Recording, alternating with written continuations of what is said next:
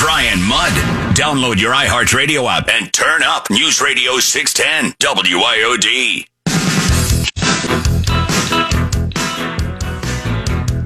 It's about making sure that we can highlight those cargoes and containers that have to get in here and move through the system versus those that are not as timely or time sensitive right now. We've got patio furniture and lounge chairs sitting on the docks, but Christmas trees are on the vessels outside at anchor. And that is a true story of what's happening today.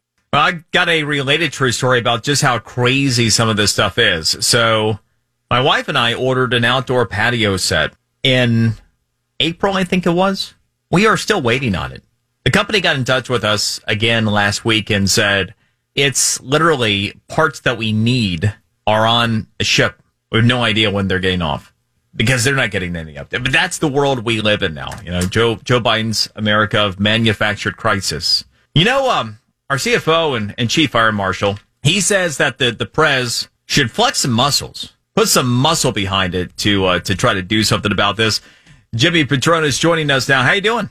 Hey, buddy. Hey, I got some patio furniture. I'll make you a deal on. I won't deliver though, so it may be just as problematic as the shipping crisis. Oh, I'll tell you what. I have my brother pick it up from you, and then we'll get together over the holidays. And that's it'll right. That's right. You know, that's I tell you, with what has happened with the shipping crisis, I'm sitting there. I'm watching Meet the Press on Sunday morning, and they got Pete Buttigieg on there, one of the channels, one of the morning shows. And I'm thinking, what on God's green earth were they thinking when they're putting this guy who's never run a business in his life, who has never, probably managed more than about 4 people in where he has been in professionally, and put him head of Department of Transportation. And we've got the biggest interruption of service crisis that we've ever had in the history of this country. Come on, to the point where Home Depot and Walmart and Target are buying, and they're contracting out their own ships because they cannot trust what is happening by the administration's handling of this debacle. He was the mayor of a college town. No, you're fine. You're fine. But I mean, he was the mayor of a college town. And he's got that guy. He can run anything he wants. That's why he was running for president. And it's just like Robert Francis O'Rourke. He can do special things too. You did remind me though when you put out your challenge for Biden to flex some muscles, because it was very kind of Biden-esque, because Biden, of course, over the course of time, asked Trump behind a barn. And my all-time favorite Biden moment when he was on the campaign trail during the Democrat primary at a school in Iowa. And one of his supporters, actually, who we referred to as fat, he challenged to a push-up contest to prove his mental acuity. So with that, I think it's a good idea. In fact, Jimmy, maybe you should take Biden up and challenge him to a push-up contest to fix the supply chain. Yeah. Have you seen my waistline? Are you saying that the president would call you fat too? I have definitely put on the COVID-15. So, I've got a little bit of work to do on that. But, there is a reality that our nation is in crisis. Washington, the minions are running the institution. The decisions that are being proposed, they're spending dollars that our grandkids are going to be paying for years and years and years. And, I'm sorry, this runaway Congress, we're going to do everything we can in our power in the state of Florida to make sure this legislative session, we keep your dollars in your pocket as much as we can. Wanted to ask you about that. You've outlined your top legislative priority for the upcoming session that starts in January. Tell us about it. So, a couple of things, one, and we talked when it took place, but the tragedy of Surfside has created more of awareness of the type of role our first responders play. When you add it on top of what they dealt with COVID, they dealt with a scenario where you couldn't use a Zoom call to respond to a 911 outreach. So the challenges that we saw there, showed and brought to light where I saw the type of service and commitment they had, especially how graphic it was Surfside. We're going to get those guys some more resources. Their equipment got blown out. Their bodies. So we've got $10 million set for equipment and sustainment. To help those guys rebuild, because they get deployed not just all over the state of Florida, but they also get throughout the southeastern United States, and the Caribbean. In addition, we're going to push for more home hardening.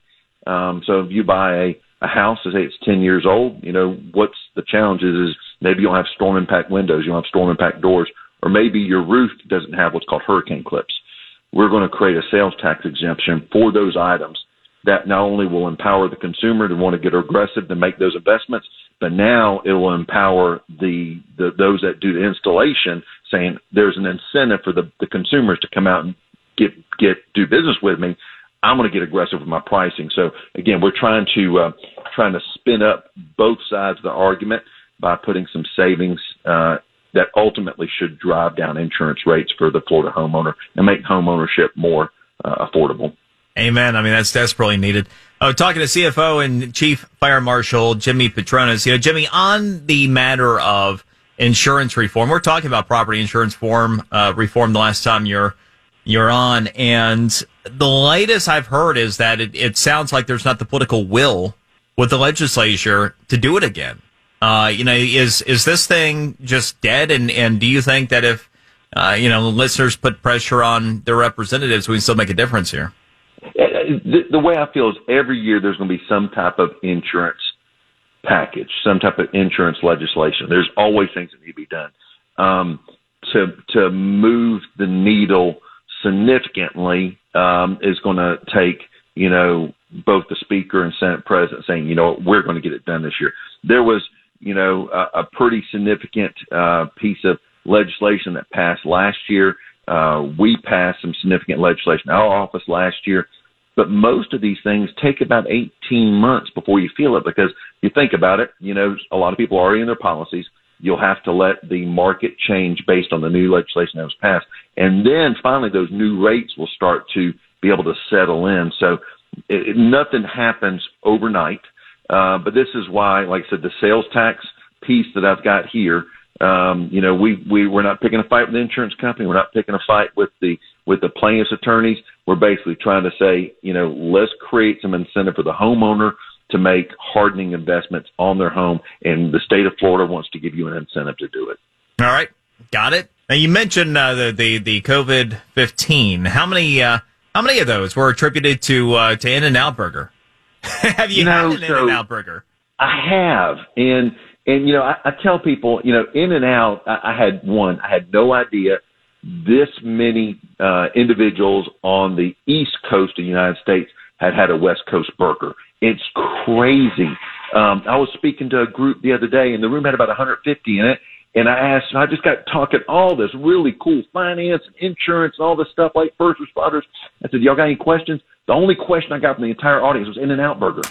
And I asked them, I said, how many of y'all have eaten In-N-Out Burger? I bet you 75% of the room would raise their hand. So anyway, we've started a dialogue. It's not going to come in for a landing with a simple tweet or, a Facebook post, but we've got a dialogue started. We've started to build out, the case of why the state of Florida could be fit. I've been studying their logistics. I mean, they stop in the state of Texas. So, we would have to work with them on supply chain logistics. And, it's funny, Enterprise Florida, our state's economic development arm, we actually have fast food restaurant experts on the team. That's where they were in their previous life. So we've got some tools to bear. We just need to go put a meeting to bed. You're wondering if you happen to miss this story for some reason. So recently, In-N-Out Burger said, screw it, we're not doing the California vaccine mandates. And so they've had to close locations down, close dining rooms down, limit service. San Francisco, I don't even know. I think they might have had to close them all out there. But anyway, and so our CFO, Jimmy Patronis, said, hey, come to Florida. So that's what we're talking about. And now I just want an In-N-Out Burger. Yeah, and look, I was in the restaurant business 30 years of my life. I grew up in the kitchen, and running a restaurant is challenging, but it's also incredibly rewarding. And, and you think about the Snyder family that's had In-N-Out Burger for over 50 years. You think about the type of just pride they have in their business, where people are willing to stand outside around and loop around a building to get one of your sandwiches. So, I mean, it's incredibly flattering for them. It's intoxicating, but it also shows you how much pride they have in what they do. And I love companies like that. It's no different than like a Chick-fil-A, I just want to see good companies that the key thing is they have a good product, but obviously they wouldn't be having a good product if they take care of their employees. All right, so we're flexing muscles and burger in hand. Gaining weight. Gaining weight. All right, Jimmy. Appreciate it. Talk to you soon. Hey. All right, take care. Appreciate you, Brian. Thanks. That's our CFO, Chief Fire Marshal Jimmy Patronis. Today's Q&A of the day. Florida's special election, our special congressional election. The primaries are tomorrow. Replace the late Alcee Hastings in Congress. We'll dive in next. You're the Brian Mudd Show. He's ready to go 610 WIOD.